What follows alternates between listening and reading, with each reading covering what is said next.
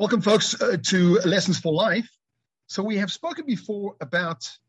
the concept of pain from a Torah perspective. For today's Lesson for Life, I want to take a slightly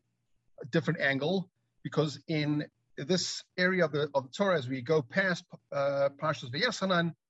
and we move on with in the book of Devarim, we see for the very first time that HaKadosh Baruch Hu refers to Mitzrayim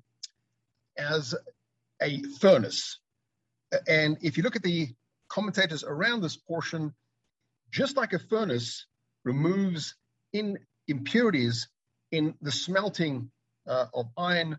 similarly, the 210 years that our ancestors spent in Mitzrayim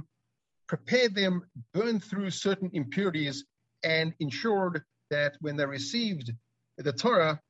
that they were on a certain level and that they were ready to become the Or L'Goyim. So those of you who follow sport probably saw recently that the Bucks became, for the first time in decades, the NBA champions. In a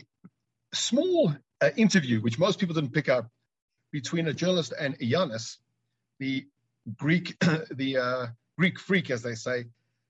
the journalist asked Giannis, how did it come about? Unbelievable, after all these decades, that the Bucks are the NBA champions, and you specifically played such a central role. And he said to the journalist, the pain and the difficult times. And the journalist sort of did a double take and sort of probed him, and he said, growing up with financial indigence and such poverty in Athens, in Greece, where he grew up, just the thought of if he didn't make it to a professional team, what he would have to come back to as a result of that pain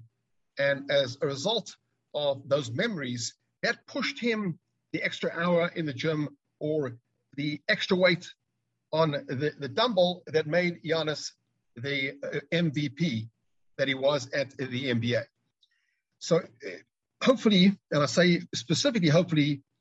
all of you have some form of pain and some form of discomfort, hopefully meaning that's proof positive that HaKadosh Baruch Hu is not indifferent and that you've been directed in a certain way. If we have this perspective that the pain is coming from a good source, so to speak, and if we use that pain to surmount and push ourselves forward, instead of thinking that pain is something that we have to neutralize, just like Giannis, every single one of you can and should be an MVP. Until our next lesson for life, keep your feet on the ground and reach for the stars.